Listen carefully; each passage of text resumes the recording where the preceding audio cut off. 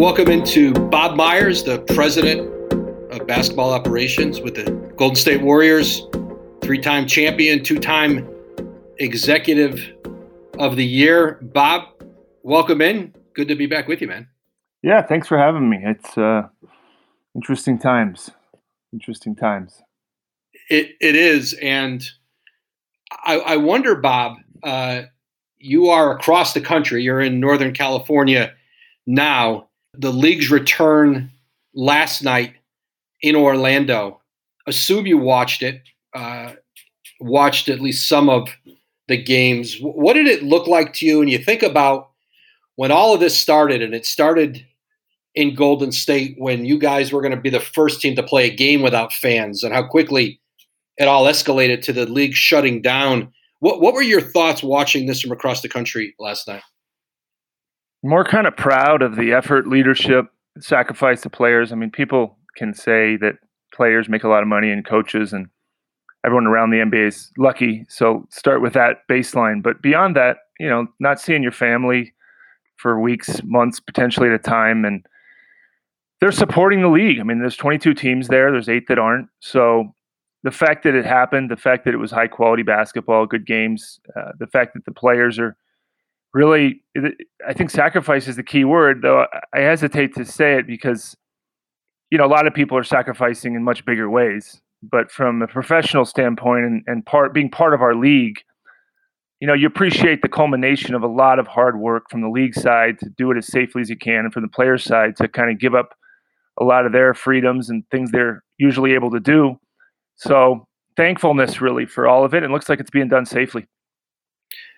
Bob, when you think back to the virus's beginnings in terms of its context with the NBA, and I think the league itself was sharing information with the teams on a daily basis all the way back in January. I believe it started, maybe even sooner. But you're dealing with local municipalities about the arena and fans.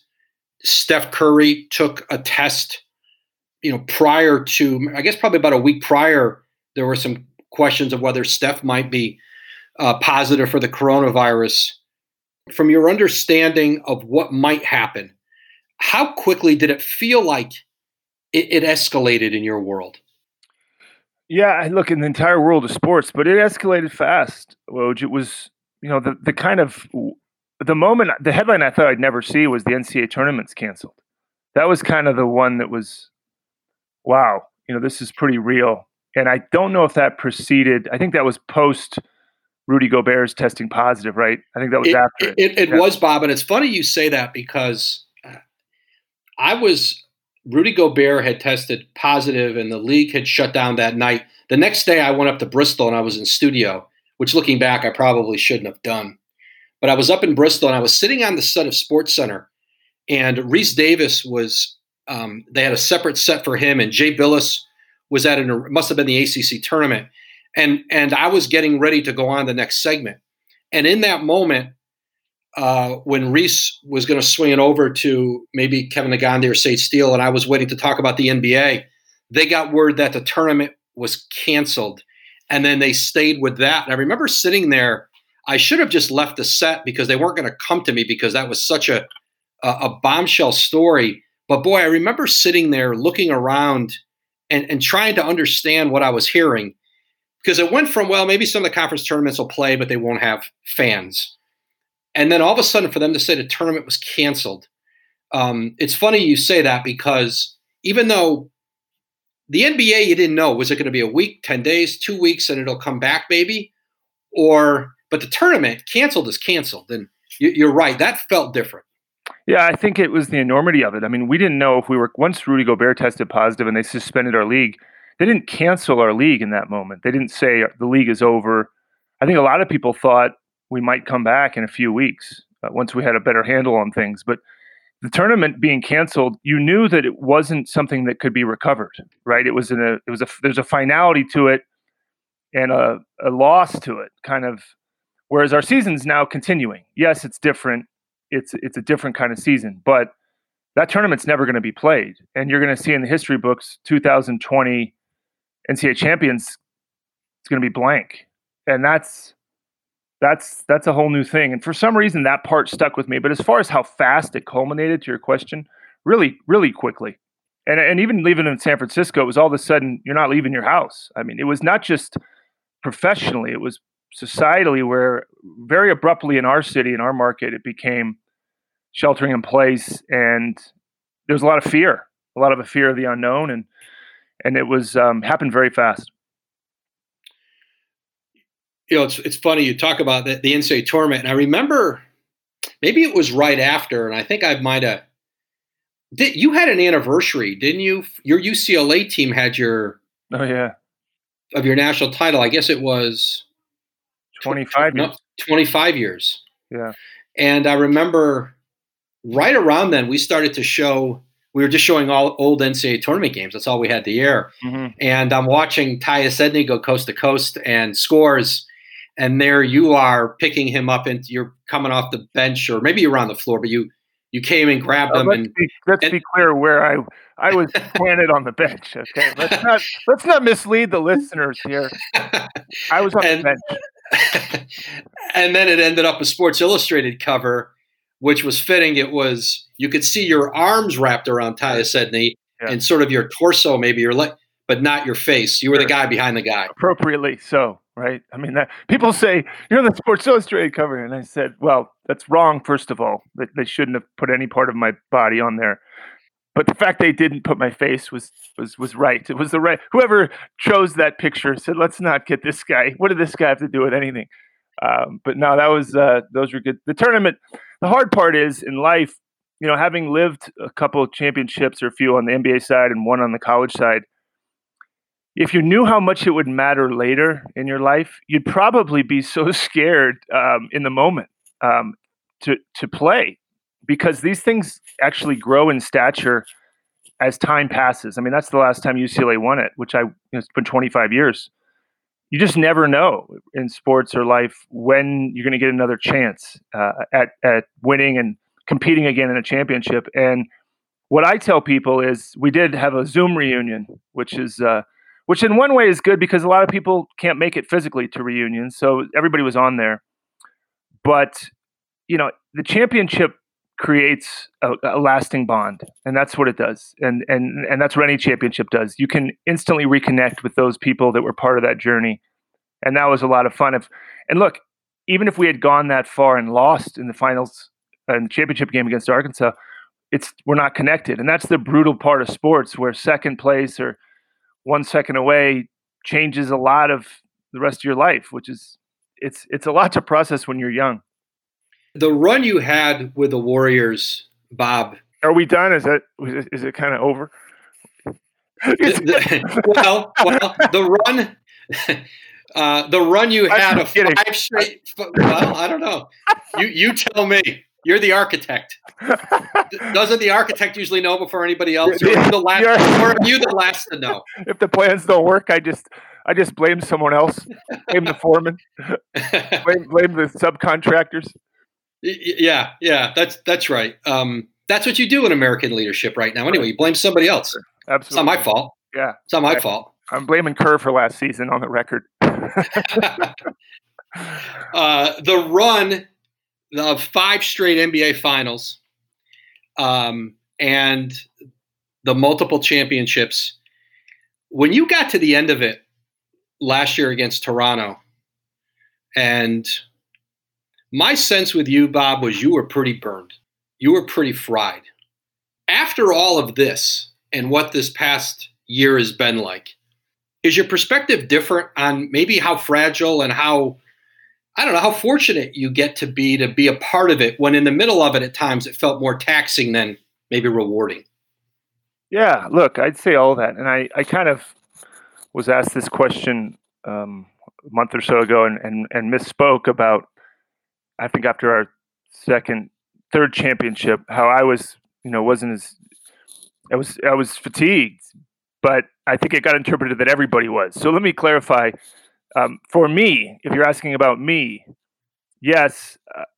And I think part of the reason is, as in my unique position in the organization, I don't play, I don't coach. No GM, no president of basketball, nobody we try our best to help and support as the season goes on once all transactions are made. But it's a very helpless feeling. And we all kind of, a lot of people in my business, every GM watches games differently, right? I mean, if you could really tell everybody what we were all like, I think that would be an interesting podcast. Those are the mic'd up. Those are the mic'd up television hits I'd like to hear. GMs watching games mic'd up would be. Yeah. That would be like you talk about second screen experience. Yeah. Unfiltered. But I think maybe because that's not my style. I'm not kind of externally frustrated and screaming and yelling. Maybe I probably internalized too much. So for me, yeah, it was tiring. And, not to compare us to what we saw with the Last Dance with the Bulls, because obviously they won 6 and 3 in a row. But it's hard to say to people that it can be everything. It can be tiring. It can be amazing. It can be rewarding. It can be exhausting. It can be the best thing that ever happens. It's not just one thing. So if your question is, were you tired at the end of it? In my job, yeah, for 5 years I was. A lot of people probably hear that and say, what are you talking about? I'd give anything for that. And that's fine too. So would I. But they would be tired too, if they're being honest. Anybody would be. And it's 5 marathons in a row. I wish I could have, I can't compare to what it would be like as a player or a coach. I bet it's better. And it should be. It should be for them because they got more on the line. I always view the players as the ones that put the most on the line in these things. And they get the most praise, they get the most criticism. And then the coaches are kind of next in line. And so someone in my position, we probably beat the hell out of ourselves for mistakes we made as we assemble the roster. If we come up short, we look back on the things we could have done and could have done differently. And I think that's what wears you out because most GMs have that part of them where they're just kind of always cycling through what they should have done. And that's a hard thing to live with. How about the element, Bob, of keeping the peace of every team has issues, every single one who's together, they come in different forms, they ebb and flow with different relationships. Some of yours were very public. You and I and Draymond it's one of my favorite podcasts I've ever done. I've never had a dynamic of a team president, GM, and a star player sitting and literally talking through some of those issues in real time that you hadn't even talked about before. We did that up prior to last season. Is that the part of it? Is trying to manage the relationships and keep everybody pulling in the same direction, keep people together? Is that what takes it out of you? Is that a big part of it? Yeah, for me it is. Everybody does it differently, but I feel a responsibility to try to mend fences and try to keep people connected in a very difficult environment, even in success. And it's not people, again, I think the misconception is that professional athletes, celebrities, they don't have any problems. But if you just stop for a second and believe me on this, because I was an agent, I at least understand it from a professional athlete side. They have plenty of problems. And that's not more, not less. Maybe it's just the same. For the people listening, you got problems too. The difference is that there's not a microphone in your face every night after dinner. Hey, Woj, what'd you think of Ben storming off? What'd you think of Ben storming off because he wouldn't eat his vegetables? And you go, I don't know what the hell's wrong with that kid. And then the headline is, Woj dismisses his child after dinner. And it's like, wait a sec. I love my son. He loves me. What are you doing here? And then it's a soundbite, right? Or they catch a video of him slamming his bedroom door. And you go, but you go, no, he's a really good kid. You got to get to know him. But that's the thing that appeals to people. And I say, one of my favorite stories I tell on kind of the sacrifices it takes. So I think I might have told you this before, but when we signed Iguodala, Harrison Barnes had come off his rookie year, and he had a very good rookie year. And so we had to figure out who to start because they both were deserving. So Mark Jackson, right, he started Iguodala, more seasoned player, and Harris came off the bench. And we had a good season. We lost to the Clippers. I think we in the first round 7-game series. And good game. Clippers were really good. And then we hired Steve after the season. And Steve, we talked, and he said, "Look, I think we'd be a better team if Andre came off the bench." And I said, "Yeah, I mean, look, you might get more out of Harrison." I said, "Because it's harder to learn how to come off the bench for a young player than it is a veteran. Not that it's easy for anybody." So Steve said, "I'll talk to Andre." So here's the example I use. I mean, so Steve goes to Andre and he says, "Look, we need you to come off the bench." And Andre, and this is the part of Andre that's so impressive, he says to Steve, "All right, if that's what you think best for the team." Not only does he say that, he doesn't then call a reporter off the record and say, "This is BS. This guy's never coached a game in his life, and he's telling me to come off the bench, and I'm an Olympic champion, and I'm an all-star." Mm-hmm. And then goes to practice and mopes. He doesn't do any of that. He authentically says and believes this is best for the team. So for people to really understand that, I say, picture you were the VP in your franchise or organization. You were deserving of the role you had. You had the corner office, and they said, hey, John, look, you deserve this office. You deserve this title, but we're going to knock you down to kind of an assistant or a director. And by the way, it'll probably be on SportsCenter tonight. And just have a good attitude. All right. See you later. So in any event, Andre comes off the bench and it's harder. And people interview him after the game and they say, "Andre, how does it feel to come off the bench?" And he says, "I think this is what's best for the team." And then the reporter turns off his microphone and says, "Really? I mean, this kind of sucks, right? I mean, you don't want to do this." And Andre says, "No, I will do this, right? This is what I'm supposed to do." He probably gets text messages from his friends. "You should be starting. Don't let him do this to you." So he waits all year long and comes off the bench. And we are the number 1 seed, and we're down 2-1 Cleveland to the Cavs. And Steve says, "Hey, I think I'm going to start Iguodala." And I said, "Well, what do you think you're going to get out of Harrison?" Then he said, "No, I'm going to start Iguodala for Bogut. We're going to go small." So Andre doesn't start all year, doesn't say a word. We're in the finals, and he says, "Andre, you're going to start now." And what does Andre do? He goes out and becomes MVP of the finals, right? So that part, if you want to talk about, I don't think any of it happens without that specific thing. If you want to talk about it, because if Andre doesn't do that, and he frustrated all year, in this day and age, maybe he says, "I want out of here." Maybe Harrison says, "I want out." It's holding it together, but it requires everyone, right? It's not just me, but it's maybe me checking in saying, "Andre, are you all right? Are you just having that type of dialogue?" But when people look at sports, there is such pressure from the outside on these players that even the most well-intentioned player, after hearing 100 times from family and friends or the media that they should be getting this much money, or they're not getting appreciated, or they need to get out of there, wherever there is, they're human beings. And I always tell people, you think these athletes aren't human beings? You walk down the street, and I'll be the guy that you don't know that says, "You suck. You were awful at work yesterday." And see how you feel, and see what you do. I mean, and don't tell me you won't feel that at all. So I always say to your question of holding it together, you're talking about people. Yeah, there are people playing a game and there are people that are famous, but they're people. And I think that's what makes, when you win, you're so proud of that part. Because usually when you win, there's been some ups and downs. But like my example is, the difference in sports is there's such scrutiny. And even you, for example, what if you've been covering the Celtics like the sports were covered now, and you wrote, Bird and McHale don't like each other, or something, Bird and Ainge got in a fight after practice. That stuff was happening all the time, but it just wasn't known and written. And you wonder, with every team you look back on, they've had that stuff happen. But now, if there's a fight in practice, you better believe, and you know this better than anybody, you might find out, you might find out before I do, if I'm not at practice. So it's just one of those things where it's hard to do. You can now stream the most MLB games on DirecTV without a satellite dish. Yes, catch the clutch hits, strikeouts, grand slams, web gems with nothing on your roof. So whoever's up there, whether it's roofers, Santa, birds, old-timey chimney sweeps, moody teenagers, thrill-seeking raccoons, you name it, they won't find a satellite dish.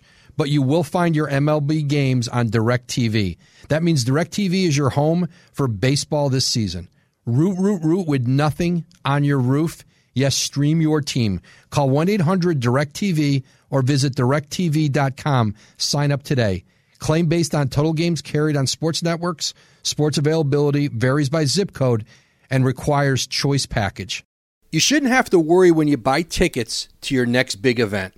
Game Time is the fast and easy way to buy tickets for all the sports, music, comedy, and theater events near you. Game Time is the only ticketing app that gives you complete peace of mind with your purchase. See the views from your seat before you buy, so you know exactly what to expect when you arrive.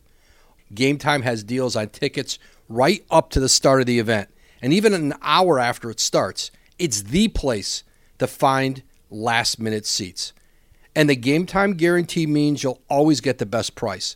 If you find tickets in the same section and row for less, Game Time will credit you 110% of the difference. Take the guesswork out of buying tickets with Game Time. Download the Game Time app, create an account, and use code WOJ, W-O-J, for $20 off your first purchase. Terms apply. Again, create an account and redeem code WOJ, W-O-J, for $20 off. Download Game Time today. Last minute tickets, lowest price, guaranteed. ESPN Tournament Challenge is here. And guess what? I'm doing my bracket right now. Making picks, predicting upsets, winning my bracket group, and leaving my old life as a part-time voice actor behind. Hey, you never know. And if I can do it while recording this awesome commercial, you can too. Anyone can bracket. Download the ESPN Tournament Challenge app to play the #1 bracket game. Presented by Allstate. ESPN Tournament Challenge is here. And guess what? I'm doing my bracket right now. Making picks, predicting upsets, winning my bracket group, and leaving my old life as a part-time voice actor behind. Hey, you never know. And if I can do it while recording this awesome commercial, you can too. Anyone can bracket. Download the ESPN Tournament Challenge app to play the #1 bracket game. Presented by Capital One. Bob, as you try to reshape this roster to try to win more championships and get your guys back healthy this year, you've got to you've had a couple chips to use. You made the D'Angelo Russell, Andrew Wiggins trade, and now you go into the offseason. You see where you end up in this draft lottery, potential to have a top 3 pick. And you have said publicly you're going to be open to a trade, to using that pick in a trade if kind of an elite player becomes available and that could kind of fit your timeline of your star players. Is all of that even more complicated as you try to evaluate it all? Because you can't evaluate the draft picks, the top, let's say there's 4 or 5 or however many you might say, like, that's a guy we really are we giving up a superstar? We want to make sure we're not trading a somebody who could be a real star. You want to know who they are, but you can't. This is not a traditional pre-draft period. You don't know the salary cap. You don't know where the numbers are going to lie for a team like you that are you're going to be paying. You might be paying some historical numbers and luxury tax. All of those things. Is it make it harder to even have a conversation?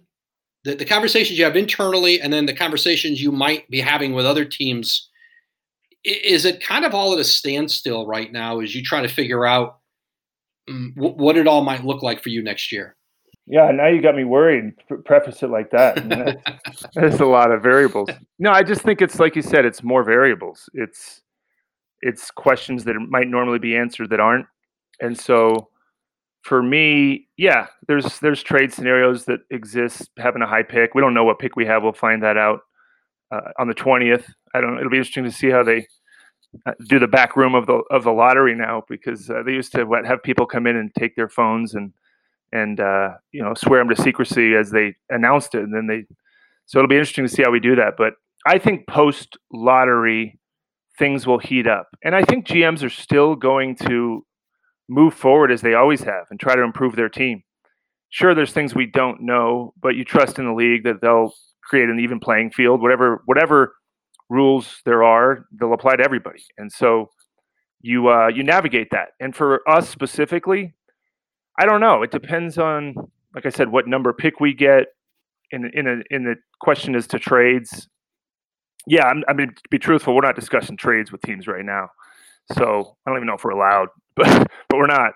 And so it's I perceive September for you to be busy reporting on whatever nuggets you have as far as potential trades and things like that. But it's quiet, and it's going to be interesting to see what does possibly alter in a new landscape. But at this point, it's almost not worth hypothesizing internally. We still just need to operate as if who's the best fit for us.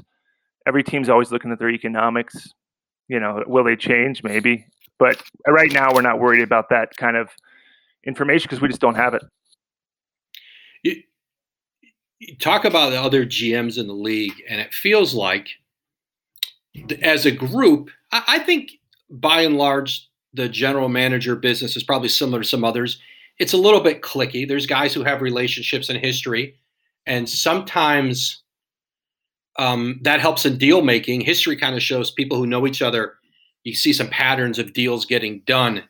It feels like this offseason, Bob, because of the coronavirus and the shutdown and the amount of time you're having to share information. I wrote about this, I guess, earlier in the year, talked to you, and Tim Connolly had kind of started, kind of gathering some guys together initially and comparing notes and sharing ideas. Is there like a different camaraderie among that? Sort of everyone was sort of in the same thing together, regardless, big market, small market, close friends or not close friends, that there was a little bit of a spirit of, like, we can help each other here. We're all in the same boat. And did it maybe change, do you think, maybe the dynamic of some of the overall relationships? It might have. I think I always say, as an agent 10 years ago, I had many more conversations with GMs and got to know them better than I have on this side. A lot of my relationships were formed and strengthened from the agent side. That's how I kind of got close to Danny Ainge and many other guys that maybe I would have never developed a rapport with, because unlike coaches and players, and they use the word kind of their fraternity and family, I don't know why we can't cultivate that more. I guess it's the innate competitiveness of our jobs, but coaches compete too. Players compete as well. You could argue they're competing in a much more immediate and direct way. So I don't know. I kind of regret that we don't have a better relationship. And I do think, to your question of this pandemic, there may be a silver lining as GMs are cultivating relationships and trying to work together. I do think it has improved. I mean, everybody's on the call. I mean, although we're kind of, there's a party in the house and there's 22. I'm kind of on the outside of the window. Kind of, hey guys, I kind of don't say much except for appreciate what they're doing. And so, yeah, I think the reason why I wish it was more is it only, I mean, there's a few people that understand what you do, maybe a few in the world, what you do. There's probably 29 people that understand what I do in basketball. And there's other GMs in other sports there's a kinship with. I talk to Billy Beane at times, and other GMs. I like talking to the John Lynch in the Bay Area and the people around me, because it's an interesting position. And I think you personally, Woj, have an interesting insight into what we do and an understanding of what we do more than most. If somebody, you could answer the question as close as best to anybody is, what does a GM do? And you'd say, well, it's not what you think. Let's just put it that way. It's not what you think. And then we'd all have our individual ways of moving through that and our weaknesses and strengths. But overall, when I'm talking to a GM, for a GM, whoever's going to make the finals this year, I'll know what that feels like. And as a president of an operation or GM, it's nobody else really does. And it doesn't, but I don't know what it feels like to be a player. And I think, like I said, I wish those relationships, at least, yes, they can stay competitive, but like I said, coaches compete, players compete, and they still have this kind of bond. And GMs, we've had a harder time with that. We don't have a GM association like coaches and players. We don't have a way of kind of connecting outside of competing. So all the times we talk, for the most part, are competitive conversations. And those aren't the best ways to really build relationships. You might build history, but not real relationships. No, I don't think I've ever asked you about this, Bob, either not on air, but certainly not off air. I remember when it happened, and then you moved. But I was thinking about it last night watching Stan Van Gundy with Ian Eagle doing the New Orleans Utah game, and Stan's so good on TV. Stan is Stan wherever you're with him. It's like how he is on TV is how Stan is. He's not a different. Some people you don't even recognize him when they're talking on air. Stan's the same guy everywhere. The Warriors had a pretty lengthy sit down with Stan before you hired Steve Kerr. I think there was some thought Stan was kind of going into the process was in a position to, if not a favorite, a co-favorite of getting the job. What was that day like with Stan? I think you met him somewhere in the Midwest, right? As a group and interviewed him? We went to so Stan was certainly a candidate, and we didn't have a long list because Steve was a candidate too, but Steve had kind of maintained he was down the line with New York because we were, New York could start talking before we could because they weren't in the playoffs. So we had to wait till we were eliminated and wait until we'd made the decision on Mark. So we were a couple of weeks, 2-3 weeks behind when the Knicks could start their search. And so obviously Steve had and has a relationship with Phil, and that was a real driver there. So we had him on our list, but we're kind of hoping he'd talk to us. But we're hearing from him that he was kind of wanted to see where the New York thing went. And then Stan was another guy, like you said, very congenial, really fun to talk to. I had a lot of conversations with him prior to meeting with him, but just prior to meeting with him, because he's such a good guy and has the integrity he has, he said, look, I'm kind of down the road with another situation. And in a very, it was a great offer that he got. It was a great offer for his kind of to be the I think he was coach and president of the team. Obviously, it was a lot of money.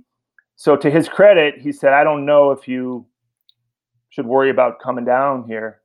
I don't want to lead you on because and I kind of said, well, because at that point we hadn't really talked to anybody, I don't think. I said, well, can we at least talk to you? Because I'm of the mind, you always get something talking to Stan Van Gundy. I still remember a lot of the good things he said. I think he was way ahead of a lot of people analytically on how he approached the game. But to his credit, again, he was kind of saying, I'll talk to you guys, but I don't really see a way things are going to change. But if you want to fly out here, that's why we met him near his house, right? He wasn't, if a coach wants a job, he usually comes to you for the most part, unless he's in the playoffs or something. So, and in the course of that meeting, the interesting part of the story is Steve actually called my phone and was kind of like, we talk. He didn't know we were meeting with Stan. I think he just had realized he wanted the chance to talk to us before he made a decision. So that all kind of happened at once. So in the course of it, we left, and Stan basically told us after that meeting that I'm going to go in the direction I thought I was. And so then we were nowhere. But in the course of that, Steve popped back up and said, "Hey, I might be willing to talk to you guys." So stuff's more interesting in truth than fiction, but that is how it happened. I mean, it'd be easy. He did call while we were meeting with Stan, which was kind of crazy.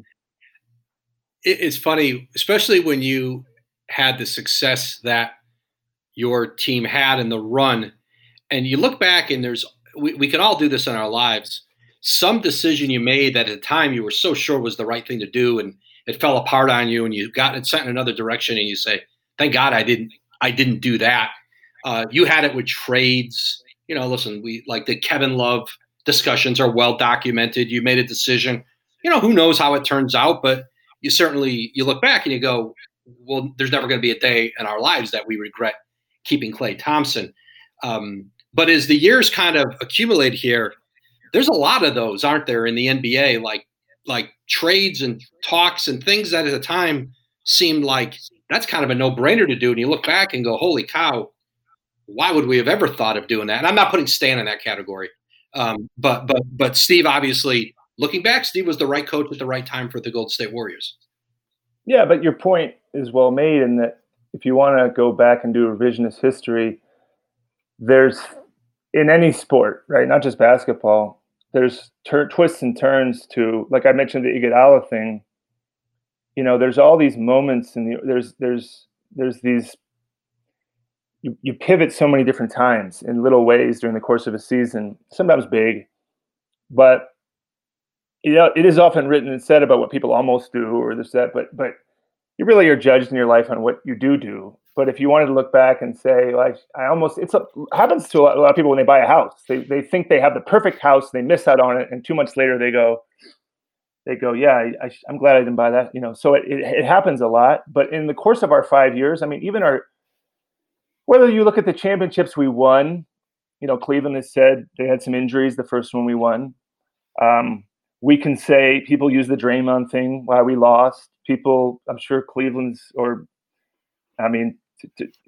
people say what they say about last year. It doesn't matter. I mean, if you do it long enough, you're probably going to get lucky in some respects and unlucky in others. And if you bat a decent percentage in the draft and free agency, that's about the best you can do, because these decisions are made on the fly. You're talking about people. You're talking about best guesses many times. Talk about injuries. You're talking about all these different things. So to get it right all the time is impossible. But fans, and they have the right to. It's what makes it fun. I mean, you can look like an idiot in my job pretty easily, because, I mean, if you redraft, it's never going to go the way it did. And that's an obvious one where people pass on a guy and they just get destroyed. And but you know what? That's how it is. It's what it is. The challenge, Bob, of putting it back together and trying to, again, reshape the roster. You still have the elements of a championship core with Steph and Clay and Draymond, and bringing Wiggins into it, and you didn't have a great window of time with him, but I think you traded for him because you saw how he fit with your group. You kind of get a second wind in the job where you go through these different phases, the KD era, and then KD leaves and you're trying to do it again.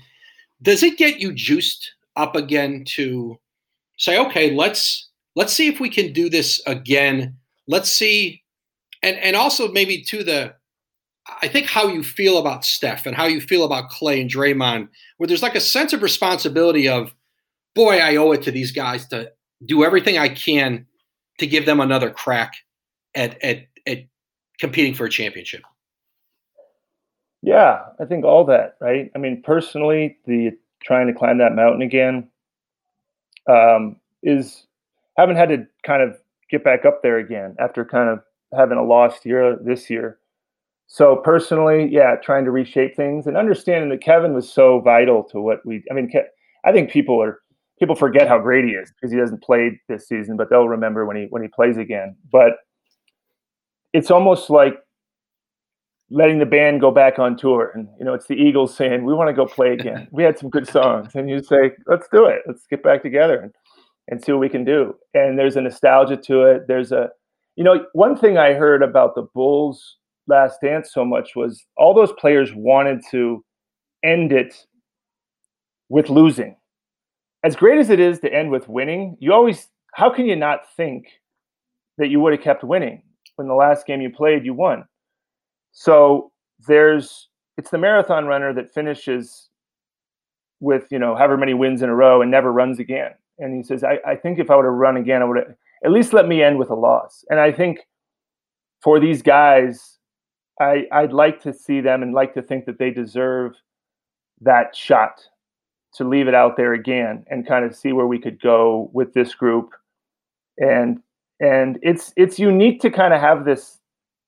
It's kind of unique in sports because usually when things end, everything kind of falls apart and you're left with nothing, right? You're left with a total rebuild. You don't get this hiatus time that we've had where everybody I use the band example. It's like, we're not touring this year. We're tired. We're done. We're not doing it. But we want to go back out and see. So it's gratifying to try. I don't know how it's going to go. I'm excited to see what happens with it, but those guys, we have such good memories of all, and Kevin's in those memories of. There's so many memories in the playoffs that you create that you remember as people going through it, not just the scores and the accolades, but the experiences and the connections that you make with people, that's the part I enjoy the most. And they are honed in those really critical moments. Everything said in a conversation with a player in the finals takes on exponential meaning. And so you really get to have some great dialogue. I always got the sense, Bob, that when it ended with Kevin and Kevin decided to go to Brooklyn, that more than as much as anybody in your organization or as much as anybody I've seen in one of these scenarios, you were very, very determined that it was not going to deteriorate into what often happens when the player leaves an organization, whether there's acrimony, he wasn't straight with us, that you were very determined to just thank Kevin and to have everybody around you in Golden State just acknowledge how much he helped you win, wish him well, that you didn't want to get sucked into that. It always felt to me anyway, like that was something that was a priority for you. Yeah, I was. And he deserved that because, look, the guy came to our team, was MVP of the finals twice, 2 championships, 3 finals. What do you want? I mean, what do you want to happen? I mean, what do you expect out of a human being? I mean, what is the problem with that? And so, but people would find it and seek it. And so for me, trying to everybody's so fast to look at what's wrong with the team. And I was just so focused on, and still am, of what was right with all those things. Even in losing, even in the effort that you make to win or lose, there's great experiences there. And so for me, and it may have come from, I just like the guy, for all of them. I think, his authenticity, and everybody a lot of people that comment on him would say he shouldn't have left, or he shouldn't have done this. Everybody's telling him how to live his life. And the way I think about Kevin is, I say, just because you don't understand doesn't mean he's confused. You understand what I'm saying? Just because you don't understand why he does what he does doesn't mean he's. But anyways, yes, I think that we oftentimes in sports kind of, and I would say that for all our guys. I mean, like I talked about earlier with the UCLA thing, those teams will always have a great bonds, and they'll always be friendly with each other. And people may want to believe that or not. It always happens. You've seen the story of these championship teams. It's just too powerful to erode in those situations. And so, yeah, for me, I don't, and also players are allowed to do whatever they want to do, whether it's him or anybody else. They oftentimes don't get in professional sports. You sign contracts, and when you're free, you get to do what you want to do. So you can't criticize the guy for that. I always remember, Bob, your first exhibition game in Vancouver with Kevin on your roster. You went up and played the Raptors in Vancouver, and it was the first time I saw Pascal Siakam play, and I was like, "Who is this guy? Who is this guy?" And I remember. First quarter, I think Kevin, I don't know, he might have turned the ball over, missed a couple shots. I remember you were sitting courtside. I remember texting you at the end of the quarter or the half going, this isn't going to work out, is it? I remember I'm going, you really blew this one.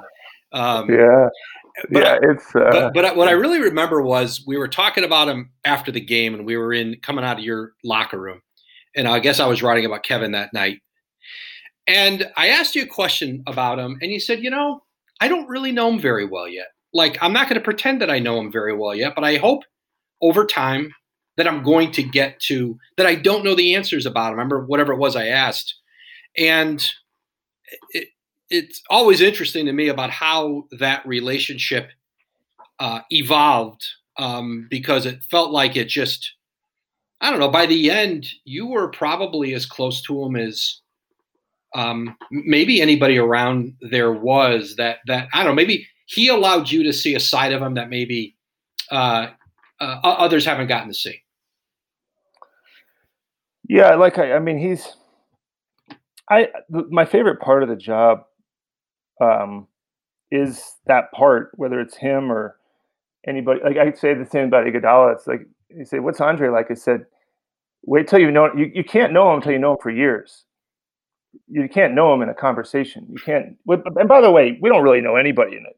First time I met you, I think you were writing for the Berg. What was the publication? What were you writing for? It might have been the Record. It could have been Yahoo. It could have been Yahoo. Think you were one of the first guys to cover kind of.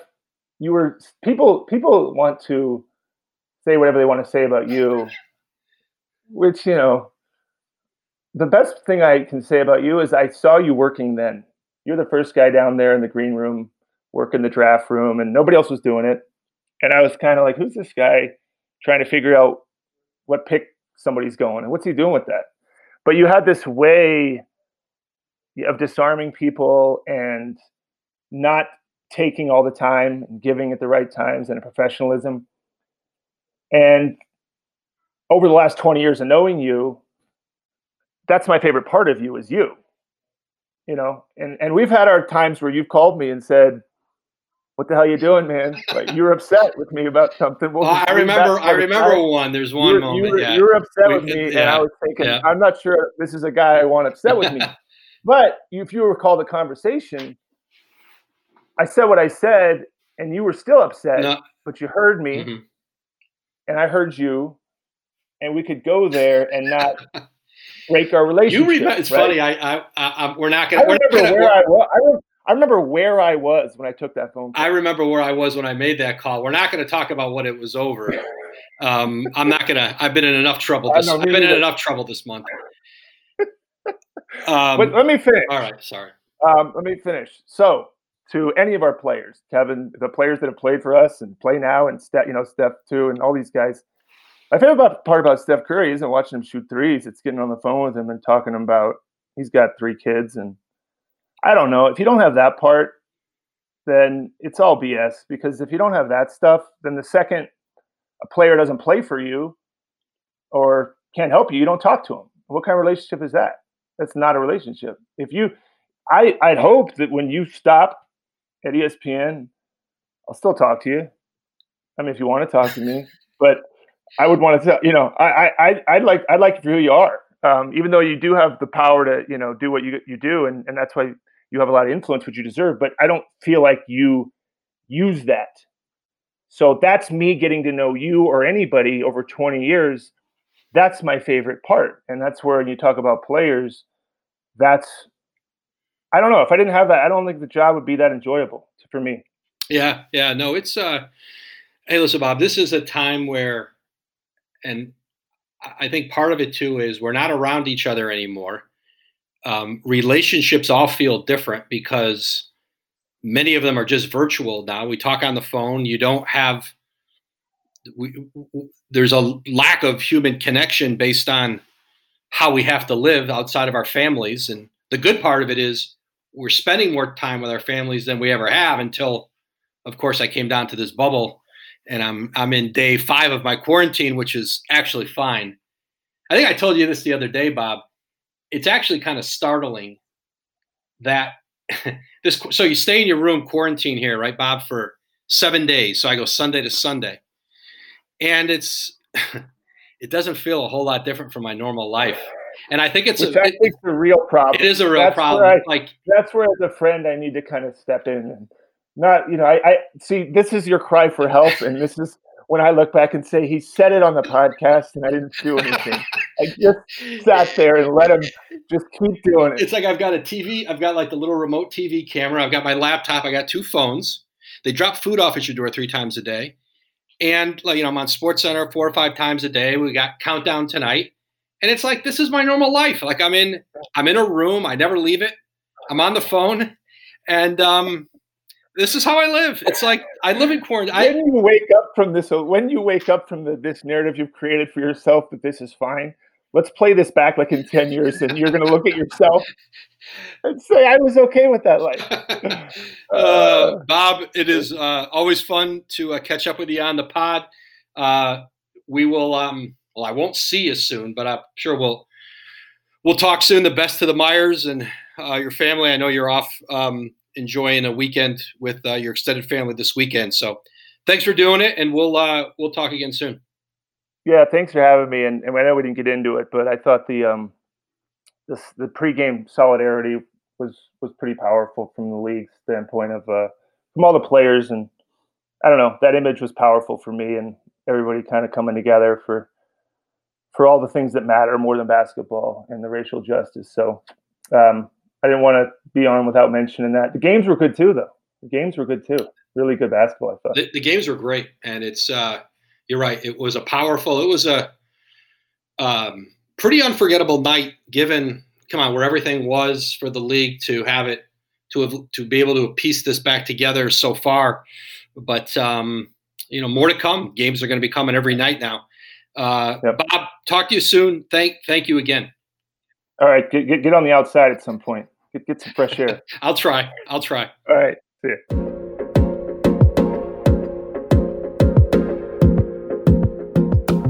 Thanks for listening to this episode of the Woj Pod. A big thank you to our guest, Golden State Warriors President of Basketball Operations, Bob Myers. You can listen to new and archived episodes of the Woj Pod wherever you get your pods, and be sure to check out the Low Post with Zach Lowe, the Hoop Collective with Brian Windhorst, the SVP Pod, and ESPN Daily with Pablo Torre. He had a great interview with Dr. Anthony Fauci on Thursday.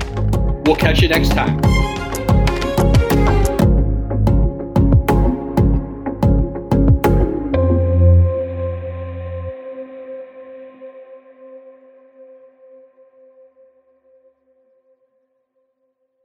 And now, two pigeons bemoaning the fact you can stream DirecTV satellite-free. You see this? A family watching baseball on DirecTV with no satellite dish in sight. Let's heckle them. You call that changing the channel? Choke up on the remote, buddy. I hope getting all these games on DirecTV makes up for your mother not pre-chewing your sunflower seeds. DirecTV has the most MLB games. Call 1-800-DirecTV. Claim based on total games carried on sports networks. Sports availability varies by zip code and requires choice package. Terms and restrictions apply.